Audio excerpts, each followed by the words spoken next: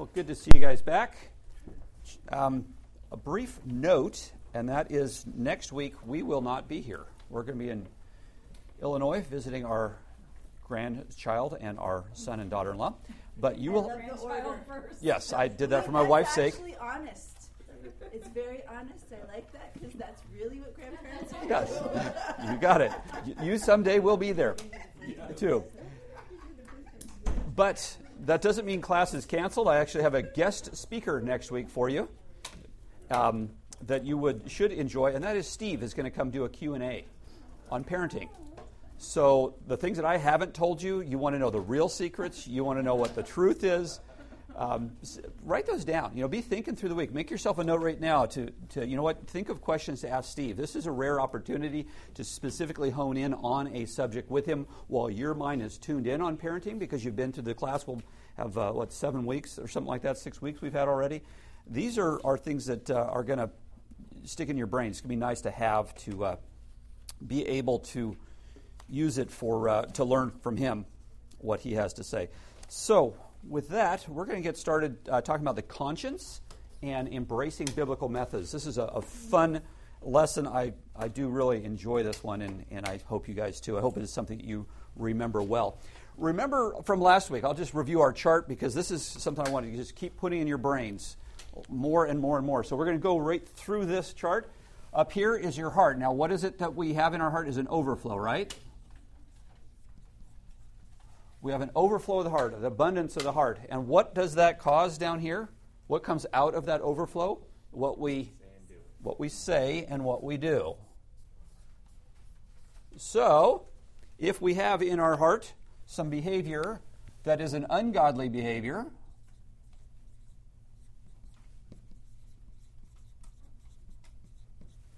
what will the overflow come out into? It'll be a negative of some sort, right? So we'll say, in this case, cheating. That's what will come out of it. And so we know that if this is in the heart, you're going to get results out of it. Our desire is to have godly behavior.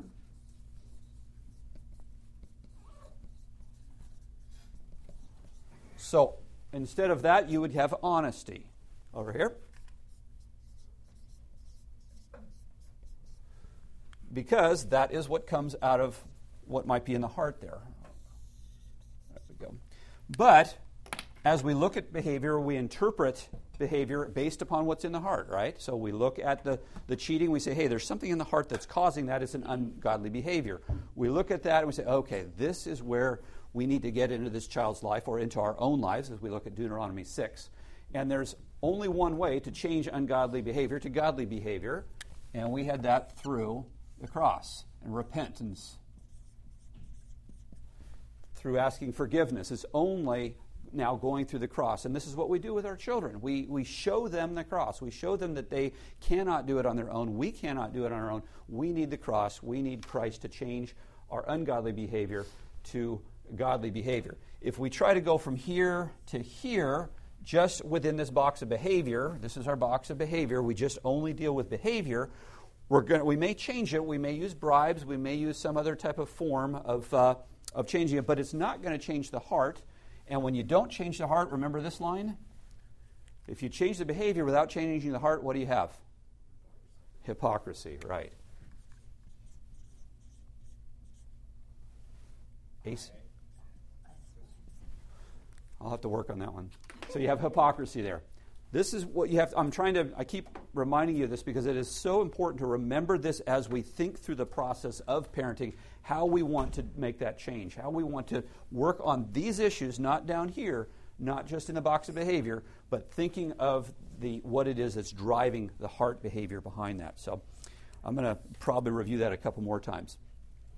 Now, we know that all men and women, all children have the law written on their hearts. Scripture tells us that. Romans 2, verse 14 and 15 says, indeed, when Gentiles who do not have the law do by nature things required by the law, they are a law for themselves, even though they do not have the law. Since they show that the requirements of the law are written on their hearts, their consciences also bearing witness, and their thoughts now accusing, now even defending them. Scripture says that everyone is born with an innate sense of understanding that the law written on their hearts. The conscience is a means by which it shows them that they are wrong. We think of Jiminy Cricket, right? Let your conscience be your guide. Well, actually, our conscience is often seared, and it isn't a good guide, but that's the thought process there. The conscience is there to distinguish between right and wrong behavior, between good and evil. That is what the mind does, and according to the Romans 2 passage, God has created it that way. Back in that verse, notice, though, in Romans 2, it talks about it's the unsaved. It's the Gentiles who have this coded on their hearts. It's not just, oh, you're saved, and you're a Christian, therefore you're suddenly going to have this. No, all humans have it encoded in their hearts. And you see this in your own children. As you watch them, you catch them doing something wrong, and immediately they're going to start offering excuses. Their mind already was thinking about, I know this was wrong, but they've got some reason that they were doing it. They have that encoded already into their minds. Even a toddler is told not to touch something. Don't touch that. What do? They'll look at you as they're touching it. We're talking kids that can't even talk. I remember our kids doing that. They're looking at, are you going to mean it? You said don't. I know no. That's why little kids, no. Our grandson, that's one of his things that he's saying now is no. Well, he doesn't even know what it means somewhat, but he knows that no means don't do that. It is already there in his mind. They know it's wrong. Their conscience is accusing them, even at a young age, that what they're doing, it is for some reason incorrect. It's written in their hearts. And there's some biblical examples of this that we can look at. Jesus did a great job of kind of taking people to their consciences. What is it in your heart that is going on that we want to review to be able to do that? Let me give one more set of notes here to pass that back to Yesenia. And, oops, last page there. So with that, we have first Matthew chapter 21. There's a whole section here in Matthew 21 where we're seeing examples of Christ doing this. Starting at verse 28, we've got the parable of the two sons. What do you think? A man had two sons, and he came to the first. This is Christ talking to the Pharisees there. Came to the first, his son, go work today in my vineyard. And he said, I will not. But afterwards he regretted it, and he went. Then he came, and the second one said likewise. He answered and said, I will go, sir, but he did not. Which of the two did the will of his father? So he's asking this question, and they said to him, the first. Jesus said, assuredly, I say to you that tax collectors and harlots enter the kingdom of God before you. For John came to you the way of righteousness. You did not believe him, but tax collectors and harlots believed him. And when they saw it, you did not afterwards relent and believe him. So the one young man, he obeyed in word, but not in deed. The other one obeyed in deed and not in word. Then he goes to the next parable of the landowner. This is the tenants that are on the land there. And he sends these guys out, and they're rejecting him, and they kill him, and he sends his servant, and they stone him, and they send out another one, eventually sending his son. Oh, surely they'll respect him, and they killed him, right? So with that one, they said to him, how wicked this man is, and then Christ brings him to Scripture.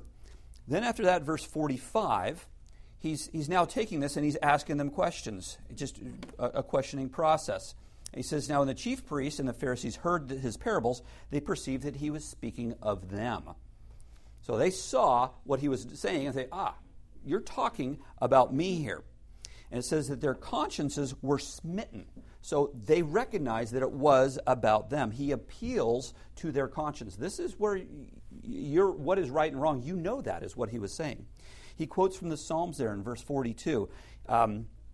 It says that, have you ever read Scriptures? The stone which the builders rejected has become the chief cornerstone.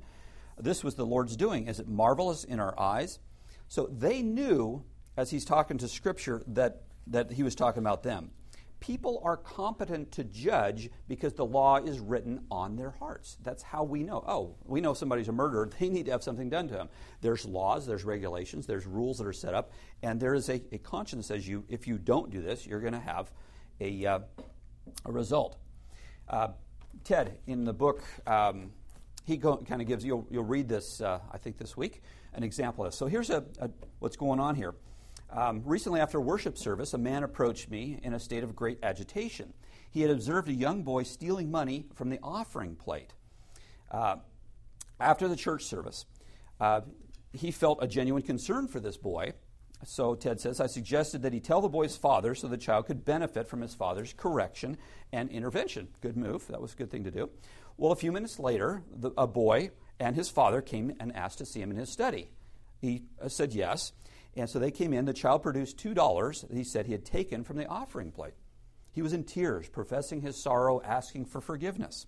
And Ted began to speak to him. Charlie, I'm so glad that someone saw what you did. What a wonderful mercy of God that you didn't get away with this. God has spared you the hardness of heart that comes when you sin and you get away with it.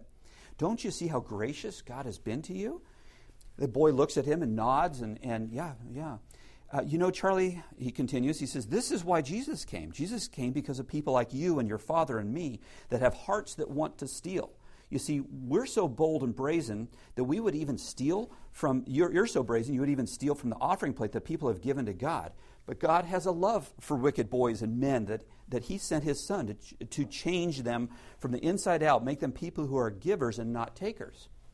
At this point, Charlie broke down in sobs and drew out another $20 bill from his pocket. Okay? He had begun the brief conversation, prepared to go through all the motions and give back the $2, but something in his heart happened. He heard him speak of the mercy of God and wickedness to sinners. There was no accusation in his tone. Neither his father or Ted knew that there was more money. But what happened? Charlie's conscience was smitten by the gospel. He had said something that struck a chord that resonated with his young, larcenous heart, and the gospel hit its mark in his conscience. And that's the kind of thing where we want to use Scripture so it's not, you naughty kid, you did this. We want it to be so strong that eventually their conscience gets hit by this. It's the conviction of the Word of God. The alternative is to give them a law that they can keep, and they're all within this box, and then they end up being Pharisees, where it's a lesser standard that doesn't require grace. It doesn't require them casting themselves on Christ. Instead, it's a real sense for them to see their utter need for God's strength here. They can't rely on their own resources. Hypocrisy and self-righteousness is the result of giving kids a keepable law, telling them to be good. Here's the standard, and you need to be at this level. You see, the conversation that really helped here was, hey, it's you and me. We have hearts. Here's the stealing that was going on, and it's something in your heart that you wanted to take something. I have similar things, and then he took them to the cross. Great example how he did that. Appealing to their conscience. That's what Christ did in these passages of these parables. He dealt with the root problem, not just the surface issues that were showing for these Pharisees. I mean, they're talking about different issues of not washing their hands before eating, some of the ceremonial things, and he goes back and says, no, that's not the issue. Christ says, it's your hearts that are evil here. Our task as parents is to get them to see from Scripture where their heart has sin in it and to seek forgiveness. That's what we're really trying to get them to do, to deal with the issues between them and God, not so much with them and you. As you're transitioning them from a 2-year-old to a 12-year-old, you're getting them to see in that continuum that this is where you need to be, where it's Christ that you are responsible to, not to me eventually. There's some other examples. Luke 7, verse 36 and following. This is where the woman is just crying and weeping at Jesus' feet because she recognizes the sinner that she is.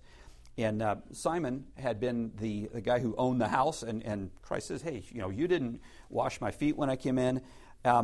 He appeals to Simon's conscience because Simon's asking what's going on here, and he says that, would you have more love than this individual? Because she just loved him and was weeping, because he didn't have that in his conscience. It's a God-given adjudicator of what's right and wrong. That's what our conscience is. Luke 10, verse 25, the story of the Good Samaritan as we know it. In that same one, Christ goes and appeals to the man's conscience. Which one was a right neighbor? He asks a bunch of questions. And in that parable, well, the man goes and changes his mind as to who was his neighbor. Remember that? Who is my neighbor? Because that's what the story was about. And it really was anyone around him who had a need. Christ put it into the guy's conscience of this is who it is. The man wanted to justify himself, and Christ avoided that. He took him back. No, you're not. He indicted him with his own correct answer. So you want to move your children from a need to see their spiritual need to move their conscience. Aaron, would you turn the air up? I'm starting to feel that heat. Down, so we're cooler. I know you're not used to having air conditioning, in your car at least. Matthew 18, verse 21. Similar thing here where Peter wants to know the limits of forgiveness. How many times should I forgive my brother? And basically the response was, if you can think of an outer limits of forgiveness, then you don't understand what it means to forgive someone. So it's where the conscience is at in these ways. In that case, Peter was moved to see his need. So with your kids, the whole idea when they do something wrong is not to get into a debate with them. It's not a debate over what's right and wrong. It's a debate really of where their conscience is at. Things like an objectionable TV program. Your kids are 10, 12 years old and they want to watch a TV program, and it's objectionable. Well, you can either say, well, here's our rules in our house of what we're going to do, or you can take them into Scripture. Ephesians 5, verse 3 through 7. That would be a good place. Let me get you that one. 3, 5 through 7. Make sure I got the right one there. Ephesians 5, 3 through 7. My dyslexia picked up there. That's better. But fornication and all uncleanliness or covetousness, let it not be named among you as is fitting for saints, neither filthiness, nor foolish talking, nor coarse jesting, which are not fitting, but rather giving of thanks. So the whole verses in there talk about those things. Well, that's where you take your kids to Scripture, rather than you having to say, no, and we don't do this in our house. You're now saying, well, let's look what Scripture says and let's study this until it's the right thing for them. Again, is it a Deuteronomy 6 issue? Well, Mom and Dad are always watching these shows that are really whatever, and so they're saying it's acceptable with you, but it's not with me. Well, now it's going to be an issue. What was in your heart that allowed you to do those things? These are good questions for all of us. So you're going to ask questions to evaluate where your children are at. Asking them the questions will help them to self-evaluate. You're going to look at the issues in the lens of the Word of God, and that's where we're looking at the behavior and what is it that's going to be a Scripture related to that. Dealing with matters of the tongue. Well, James chapter 3. It goes all over about the tongue, how it's an evil, how it's like a wildfire. It sets on fire a course of nature. It burns up a whole forest. Or it's like there's all kinds of animals can be tamed. The birds of the beast and of the field and fish of the sea can all be tamed, but the tongue can no man tame. It's like salt water and bitter are coming out of the same fountain. That whole James chapter 3 just talks about it. That's a great place to talk to your kids when you've got issues of them saying things that are bad or being unkind to their brother or sister. Hey, let's look at James chapter 3. If they get this constantly, this is where you're going to. They're going to say, Scripture has answers, because now we're dealing with what it is that's in the heart, because God can change that heart. We have a reason now to take them to the cross. Fighting. You got fighting going on? James chapter 4. I mean, that goes through, why do you fight among yourselves? You lust, you desire to have, you don't have it yet, you don't obtain it, and you're not praying. And there's a lot of things related to that. James chapter 4 is great. Or compromises with the world a little bit later in James. It talks in there about you can't have both, the world and Christ. You have to choose between the two. Unkind words, Ephesians 4:29. That says, let no corrupt word proceed out of your mouth, but what is good for necessary edification, that you may impart grace to the hearers.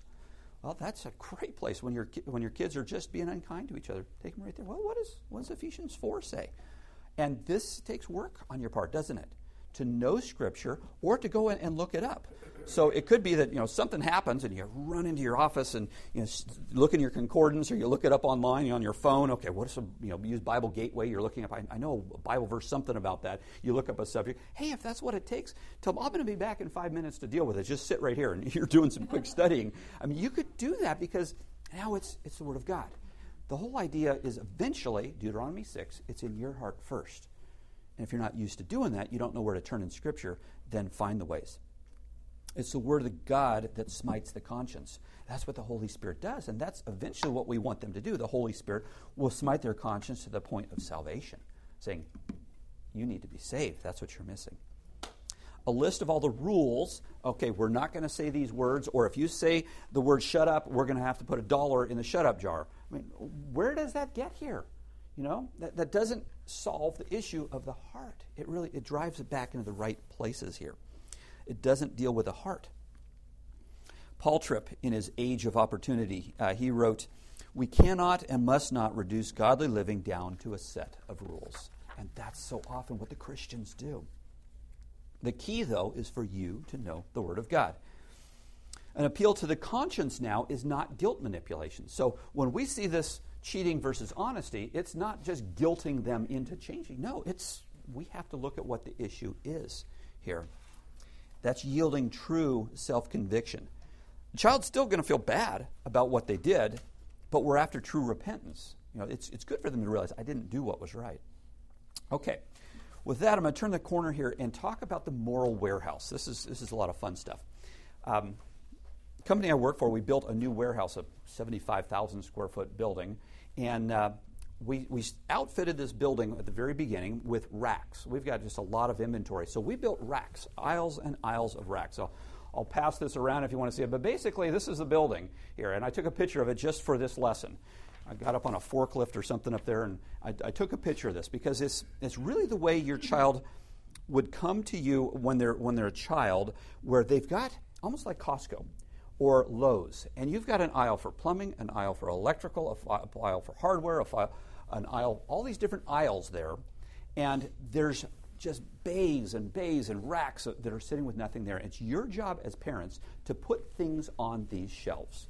And some of them might be on multiple shelves or multiple aisles, but the Word of God is the best place for this. And you can set up rules. If you do this, then this will happen. Or you can put up principles from the Word of God.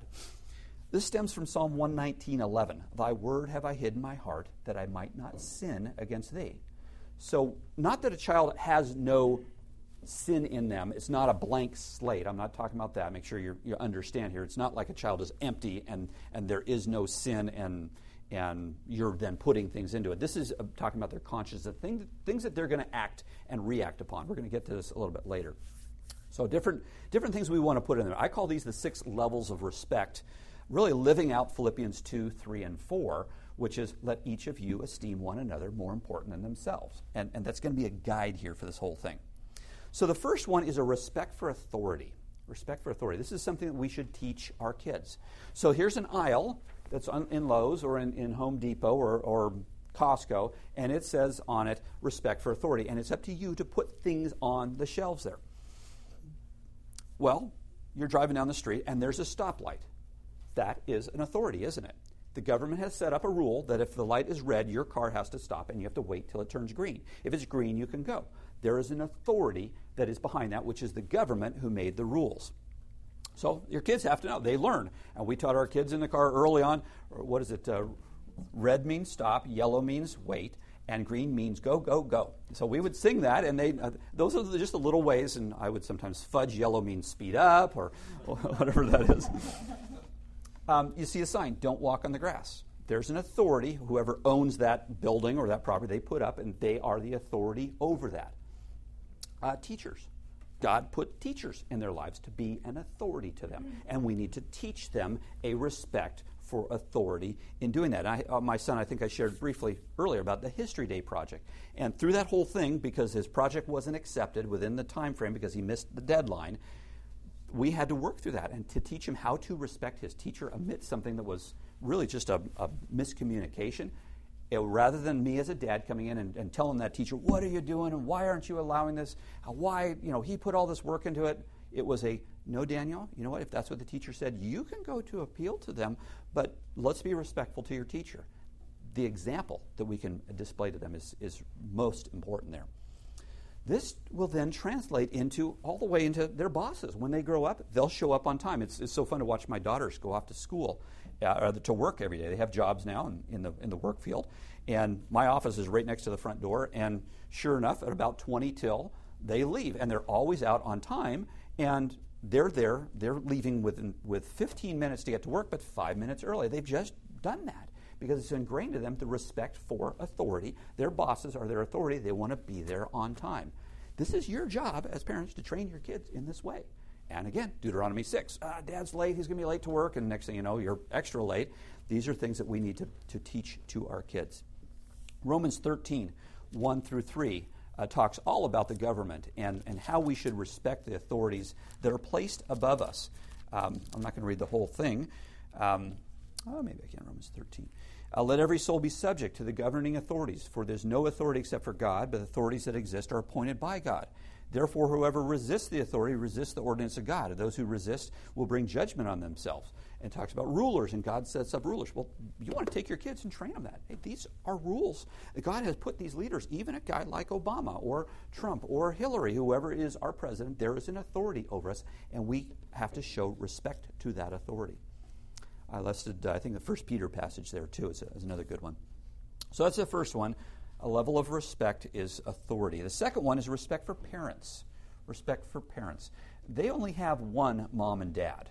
So, calling you Sue and Bill, that was a big thing back in the 80s and 90s where there was really a lack of respect for parents. So what do they call you, mom and dad? They only have one mom and dad. There's other Sues and Bills or whatever your names are, but teaching them that this is something you get to do because we are your parents. You call us mom and dad. The problem, though, is often with the parents in these kind of scenarios. You have to establish expectations of respect. This is the main tool of bringing them to God is through this level of respect, if they respect you well. Well, do they demand things of you? Do they say, Mom, I want some milk, go get me some milk? Or, I don't like the red cup, I want the green cup. What are they doing? They're challenging your authority at the dinner table or wherever it is because they want what they want and they think that you're a slave for them because you've maybe even set that up. And we've seen other parents in our families. And it's really unfortunate. You're watching that kid's just driving and demanding everything of their parents, and the parents, oh yes, my little center of the universe, I'll do everything for you. That's terrible. When that just it hurts because they don't respect them. Hitting their parents. I mean, that should be dads. If your child hits your wife, I mean, I would make that a very serious offense and sit that kid down and deal with it. I mean, that is completely unacceptable, and go to them and say, look, this is completely unacceptable. You are not showing respect for the most important woman in your life. Why are you doing that? Stop that one immediately. Respect for parents. Third one is respect for age. And there's many vehicles to do this, many different ways. I know with us, we taught our kids to call older people Mr. and Mrs. I was like, oh man, I don't want to be called that. I'm not old. That'd be terrible. Mr. Bassell. I mean, that's it just seems so awkward. Mr. Valdez. I mean, you have a child call, no, just call me Sal. Well, what does that do? It says that we're equal. We're pars. We're even in authority with each other. We just call the same name. The name Mr. and Mrs., it applies some authority in it. So we use that as a vehicle. You don't have to. There's nothing in the Bible that says, thou shalt call me Mr. Olewiler. But there is Leviticus 19, verse 32. And this is one of my favorite passages. I've memorized this. No, I haven't memorized it. This is one that I like to use and pull out whenever I really want to pull rank. Leviticus. I thought I had that in here. I think that's the Old Testament, isn't it? Leviticus 19:32. Okay, get ready for this one. You ready? It says, you shall rise before the gray-headed and honor the presence of an old man and fear your God. I am the Lord. Well, what was God doing to the Israelites back then? He was saying that when there's somebody that's older, age has not made you equal with them. They have lived a lot more life. They have been through a lot more experience. That is wisdom that God has given them over years. So there needs to be respect, whatever level it is. Same thing with older people. Well, you're walking into a restaurant, and there's an old person walking in. What do? You open the door for them. Why? It's a respect for age. You let them walk ahead. You make sure they have a clear path. That is something we need to teach to our kids. Another way we did this, if we would be talking with our friends at church, and one of our children came up and they needed to deal with something. Well, what do? Mommy, Dad, I need this. No, we said that is unacceptable. We will not allow you to interrupt us, because what that says is you are more important than this person that I'm talking to.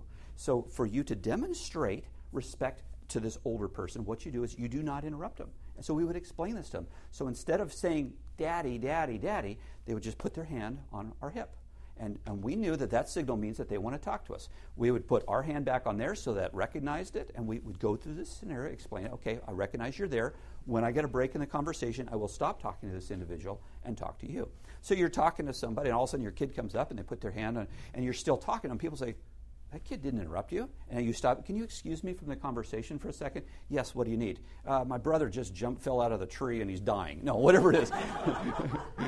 No, if there's an emergency, but you can see the vehicle. We're teaching respect here. And what does it do? It says that these other people, I am willing to put down my needs and my desires for other people. And that's what life is about. That's creating the right kind of heart, where they're doing it for love for others. How different they're going to be than their peers.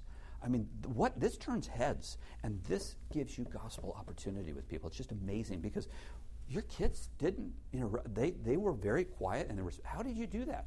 Well, we take the parenting class, and we've learned that we want to work on our kids' heart, not just on their behavior. And this is one of the heart things that we're working on, just to get them to recognize this. Saying hello. I mean, that was the one that we had to work on one of our sons. He just would not say hello to the UPS driver. And he just would have him in his arm and say hello to the UPS driver. Just turn his head around and put it in your shoulder. It's like, okay, we're working on that. Thank you for the package. I'll sign for it. And we go deal with a son who wouldn't obey. We had to build that. But that child now is probably one of my best evangelists. He has learned how to go and share the gospel with others and how to look them in the eye and talk to them and really listen to their needs, to draw out of them questions. It's like, Daniel, I wish I had your wisdom, because he's really learned that. And that's one of the ways we did it, was a respect for age. That's what drove that into his heart. Just simple thing of teaching him, no, you can't get away with disrespecting somebody. You're next to somebody. I ask you to say hello to them. As an older adult, you need to say hello to them. It's very disrespectful not to do that. What you're saying is, I don't want to. I'm more important than them. I'm just going to ignore you. And you're in a conflict right then, Dad. And so what do you have to say? Excuse me. Either you don't deal with it then if the situation's not right, but when you get home, say, hey, son, we dealt with this issue. You didn't say hello again. We've been working on this. We need to have some consequences. What did we say the consequences were last time? We're going to get that in another 2 or 3 lessons. Consequences. Okay, number 4 here, respect for peers. Here's another aisle on our grocery store, whatever you want to call it. Respect for peers. This is it goes without saying, but it's think of the value of this. If they really truly do respect their peers, other ones that they're with, their siblings, they have to know. And we taught our kids this. Look, you two are sitting at the dinner table and you're being mean to each other, whatever. You're going to be best friends in life. And we want that to happen. We're going to make that happen. So get over it, and you got to start loving your brother or loving your sister. And we had times where we wouldn't allow 2 kids to sit next to each other because they always were laughing too much or they'd do something. But they learned to respect it. Now, one moves away, and everyone says, oh, and they all want to go and visit because their hearts are knit together very closely. We were very specific about developing this respect for peers. I challenge you to do this. Other places you can do this is respect for those with disabilities. And some of our kids, we were around other ones who were in wheelchairs. And, man, it was just great to see their hearts. We told them what that was about and how there was an opportunity there to serve. And so now whenever they see those with disabilities, they want to serve them. Obviously, when they get older, the words that they say are so important on Facebook. I mean, people can just tear each other down and say something. Well, how does that start? That starts way back early where you don't let them do those kind of things to the friends.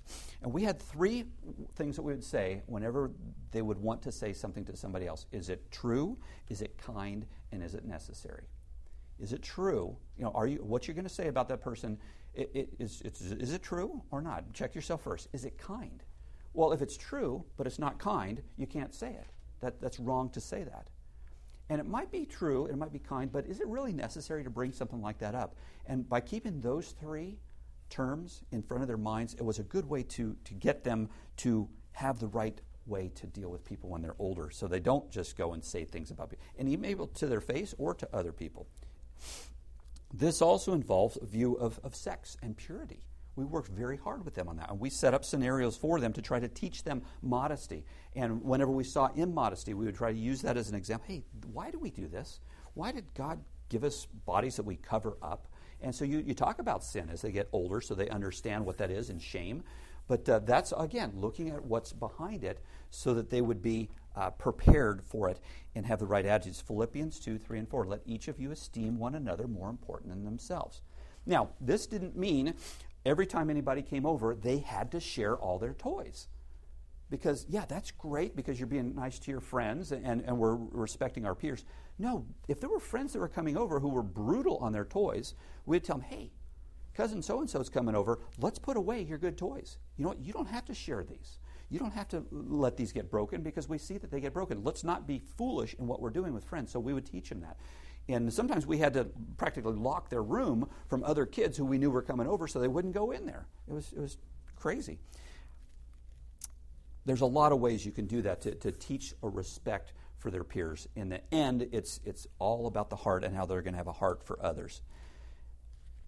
Respect for property is the next one. Respect for property. Well, Exodus 20, verse 15 says, thou shalt not steal. There's one property of other people. And it's not so much the property itself, but it's the preciousness of others. It's other people's property that we're respecting. That's the value to it. And that's why we caught our kids when they're at 31 flavors and they come up to the window and they're looking at the ice cream, not to just put their hands on the glass. Or at church, the front door, you don't push with the glass because somebody coming behind you will open the door and they see these ugly fingerprints there and they have to deal with what you created as ugliness to them.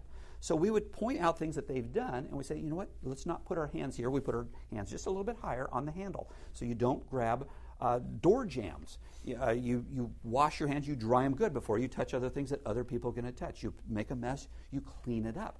That's all a part of respecting property. There's a purpose behind it now because there's others coming behind. So we're doing it not because it's just it's a good thing to do. It's because there's a preciousness of others behind this. We care about them. I know those that have been in the class before, we talk about a classic way, and you're going to remember this face, okay? Right here, look at my face here. Next time you're at the grocery store and you buy some groceries, you go in there with your cart and you grab some groceries, you come back out and you take the groceries out of that cart, you put them into your car. What do you do with that cart? I'm just going to put it over here up on the curb, or I'm going to put it in this parking space. I want you to see my face now. It's going to remind you. I've had people come up years later. I still see your face, Mr. Olewiler. We're Christians. We don't want to block somebody else's parking space. You know how frustrating that is when you go in to pull into a space? That was somebody like you who did that, if you've done that before. Okay? So we're Christians, and Christians have a heart for others. We have a presence of others in our heart that says, I want to do the right thing that's going to show I care for others because Christ has redeemed me. I don't deserve what I have. So how do you do that? And a great example is to take that shopping cart and put it up in the front of the store or in the cart lane that they gave you instead of just leaving it there. So my face now is going to come up every time you deal with that shopping cart. Whole idea is why you're doing this. It's because other people, we want to treat them, Philippians 2, 3, and 4, more important than ourselves. And you get asked sometimes, why? And you moms, you've got 3 kids, and you're trying to jostle all this with the cart. That's a lot of work. You know, you go to the grocery store with your... Parked next to the cart place. Smart lady. Okay, see? She It means I park further, but I always park strategery there. The church property. There's another good context. So the kids are here at church. We taught our kids, you don't run at church because there's a lot of reasons. One, this is God's house, and we don't want to disrespect it. But also because there's old people sometimes running around here. Walking around. Old people walk. Old people running around. And what would happen, and we would tell them, what would happen if you accidentally cut right in front of some old person and they fell and they broke their hip? And I actually watched this happen at another church. Kid ran right in front of this lady. She fell, she broke her hip, and she was in the hospital for months because of some child who was uncontrolled because their parents never taught them respect for age or respect for property. Now, there's a context, though. If they're running a church and it's Friday night where there's a special going on for the kids and all the chairs are out of the sanctuary and they're told to run your heart out, kid. See, there's a context to this. It's not thou shalt never run at church. There's a context of why we're doing it. Otherwise, you get legalistic. Oh, I know I'm never supposed to run at church. Can't do that. There's a context. We would demonstrate respect for property by demonstrating the absurd by the absurd, by doing the opposite. And I've shared with the other classes in the past where we have a no manners night.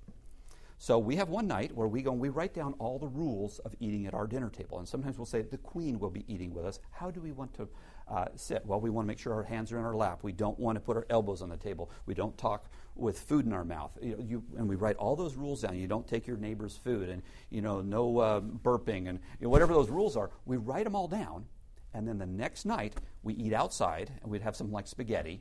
And it was no manners. If we wrote the rules down, you could break them. And it was hilarious. I mean, it was just laughing and food all over the place, and we're stealing. We'd have to go out for dinner afterwards because we were still hungry. We were laughing so hard.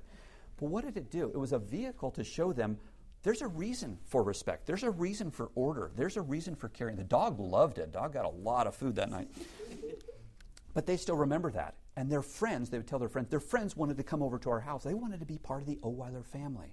This goes back to family identity. This is how we built our family, our kids love being a part of our family because we just did unique things that made us the Olewiler family. We're not the Joneses. We're not the Basells. We have our own unique identity here. That's all respect for property. Things like slamming doors. I mean, it was unacceptable. Why are you slamming the door to your room? That's not good on that door jamb. It's not good on other people having to hear it. So there was a reason behind it. Again, if it's a slamming door, what's in the heart of it? And so we want to stop the heart issues, but the vehicle is, this is unacceptable behavior, and we would use those terms with them because we wanted to have respect there. Other responsibility, if you borrow something, you borrow your neighbor's lawnmower, I would always go and wipe it down, make it cleaner, that when I returned it, I just returned Joe's jigsaw. I borrowed his for a project at home. Well, the case was dirty. So what did I do before returning? I cleaned out his whole case. He gave it to me dirty. I used it. I appreciate it. I just cleaned it. That's just, you teach your kids to do that and teach them the why behind it. Why are we doing this? Because Joe loaned me his saw. Isn't that cool? I didn't have to go out and buy a $150 saw. He let me use his, and I wore the blade a little bit, but he let me do it. So I want to return it in better shape because I want to thank him and respect him. Have respect for other people. There's a reason behind it. Okay? Last one is respect for nature. Nature's created by God. Man is called to be a steward of nature. It's around us, and we are put here for this. Well, there's a preciousness of others who come behind. That's why you see some kid, and he's walking past a bush. He grabs the edge of the bush and goes and pulls it, and I got a nice pretty little flower of leaves in my hand, and throws it. Wasn't that pretty? And throws it away. You left a tree denuded of all these leaves of this branch. Why did you do that? Just for your own pleasure, rather than somebody who comes behind you, and now they look at this other bush that's like this. Great way to teach your kids. Are we just a genetic accident that happened in a pool of slime? No, God created us with a unique imprint of Him. And that's where you go. You talk about the image of God that all men are created with.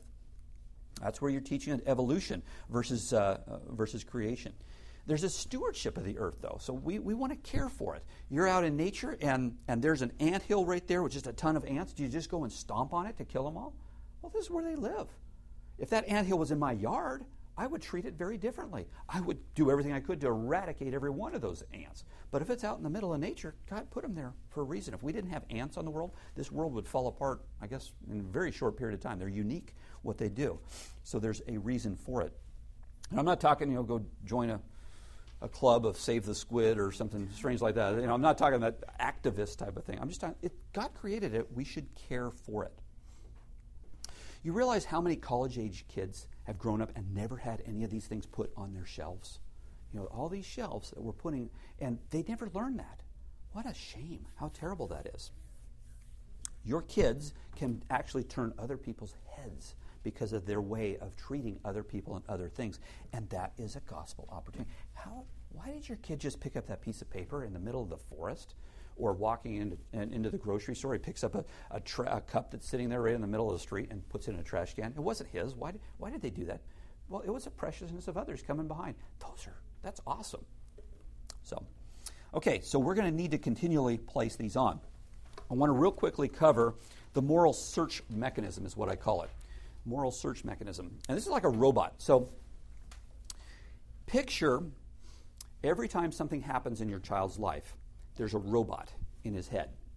And whatever you see on the horizon, whatever he's doing, all of a sudden this robot goes to work. So you're driving down the street and you see let me back up a second. I'm going to cover Romans 2 chapter 2, verse 15 first, because this will kind of set it up for it.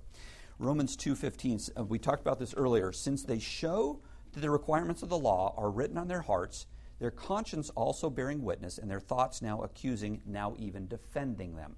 So the conscience is working now in many different ways, this little robot in their head. And here's the things that it does, and according to Romans 2, what their conscience is doing. First one there is warning. See that word there? Is the conscience is there warning. Well, warning against sin. Hey, you're going to sin. You're going to do something wrong. This is not the right thing to do. We're going to see that warning in here. The second activity is prompting. There's a prompting to do right. Hey, here's an opportunity of the right thing to do. The conscience says, you should be doing this. This is what you should do. That's a prompting you to make the right choice. Then the third one is an accusing you. An accusing where, you know what, you didn't do right. Look, you did something wrong. Wrong has been done now. You did something bad. Or lastly is excusing. It says now even defending them or excusing. Well, that's a confirmation that the right choice was made. And the conscience will do that. When you make the right, picking up a cup, walking across the street that was just trash, that was the right thing to do. Your conscience knows those things. So here's this little robot, and you're driving down the street, and you see a red light. And what happens here? Your mind says, red light, what do I need? So the little robot goes to work, run up and down this whole warehouse looking, is there anything on this shelf? Or is there anything on that aisle? Anything I need to look at? So it's running down one here that says, respect for authority. And it goes down, stop, hey, wait a minute, I found something here. Respect for authority. Red light means I need to stop. Quick, runs back, little robot brings it, puts it right in the front of the forehead. Hey, I found some red light up ahead. You need to stop because that's what the government says. Okay, it's now implanted in the mind. The robot, the moral search mechanism, went out into the warehouse that's in their mind and it found something to act upon. You follow? Okay. You're in the waiting room of a restaurant. You've just come in with your whole family. You've sat down and in walks an elderly person. And they're on a cane and they're going to wait too, but there's no seats left. Situation, old lady came in. Do I need to do something? And so robot goes up and down these aisles, up and down these aisles. Is there anything I need to do? Here's one, respect for age. Rise up for the gray-haired. If Grant's in the room, you got to stand up. Respect for age, brings it, puts it right in front. Hey, you're supposed to respect older people. Just heads up, want to let you know that's up there. Okay, mind, what do I do? You know what? Prompt. I should get up and offer that lady my seat. That's what the conscience does, is because that was taught into the brain to respect older people and to care for them. Ma'am, would you like my seat? See how that works? So that's what the little robot does. This moral search mechanism is always just everything. I mean, you're driving down the street and you don't see anything. You see a billboard. The mind says, should I do anything based upon that? Or you see somebody standing by the road. There's all kinds of things that your mind is going to pick up every single second in your life. You're driving, you just left town, you're going over to Las Vegas for a business trip, you've got a banana, you're eating it, and you just finished and say, okay, I've got to drive the rest of this 5 hours here with a banana, and you're out past town, there's nobody around, I'm going to unroll my window and throw the banana out the window. Because it's just a peel, it's going to dry in there, it's good for the ground, it'll decompose. So what do? Your mind goes through this on what to do. Should I do that or not? Is there some rule? Is there respect for property? Other people coming behind me? And so your mind is going to think about this. We're going to walk through some of these things. And what will happen is your mind in a situation like this, let's just say, well, let's take the banana one. So you're going to throw the banana out the window, but right then your mind sees a sign right up here. It says, littering, fine, $1,000. Comes right up in your brain. Hey, there's a sign up here, littering. Well, what do you do? Okay, that says that I'm going to get fined. So now, if I do litter, there's going to be a consequence behind that. So now I have a cost of it, but I also know, somebody coming behind me. So there's multiple things that are coming in. More little pieces are being picked off of these shelves of things that you're supposed to do based upon what you see. And so there's a warning against sin. First, it's you need to respect authority. You need to care about others coming behind you. Now you've got this other sign there. There's your warnings. There's a prompting. You know what the right thing to do is just put up with the smell for a couple hours. I'll stop at a gas station, go to the restroom, I'll get rid of it then. So you put it underneath, just tuck it underneath your seat for a minute here. There's a prompting of the right thing to do. Now there's an accusing. You throw it out the window, and all of a sudden your conscience going, oh man, I hope nobody sees me. What do? You look in the mirror. Did I see a cop there? Was there somebody watching me? Because I did something wrong. My conscience was affected here. There was something that occurred here. Something has been done wrong. And there's an accusing or an excusing. You know what? You did the right you did the right thing. You stuck it underneath your seat. And right after you were ready to throw it out, you look and there was an on-ramp and there was a policeman right there. Okay, I did the right thing. I would have gotten a ticket. But you know what that sign of the $500 fine, who that's for? That's for the ungodly. That's for those who don't have something on that moral warehouse shelf. There's nothing in there that says that they should respect authority. They should respect other people because they had never been trained on that level. But your heart, because you've been trained to say, I care about other people, says, here's something important, and I want to do this, not because of the fine that I'll get if I don't do it, or if I do it, but instead because it's the right thing to do. Okay? Think of it, what would happen if the situation where you're in a room, a waiting room in a restaurant, and an old person comes in, and you didn't have this trained in your heart.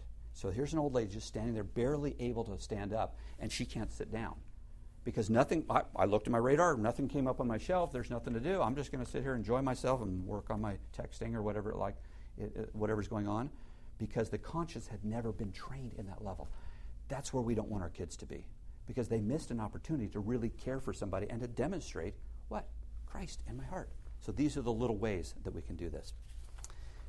Okay, you know what? I'm going to go ahead and stop here because the rest of this I think we can cover in 2 weeks.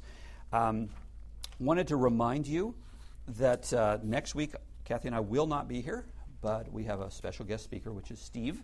So save questions that you have, write them down so you're ready ahead of time to be able to ask him some questions. And hopefully some of this will prompt some great discussions in your couch time together. Hey, Grant talked about this. Let's talk, let's see if there's something we can do to train some of these areas. But look for opportunities. This is the teaching why of your kids. So not just telling them what to do. Now you're telling them the why, which is really fun. Alfredo. I thought the Q&A was today. That's what it said on the schedule. Oh, no, it's downstairs. Oh, yeah, that's a different Q&A. Thank you.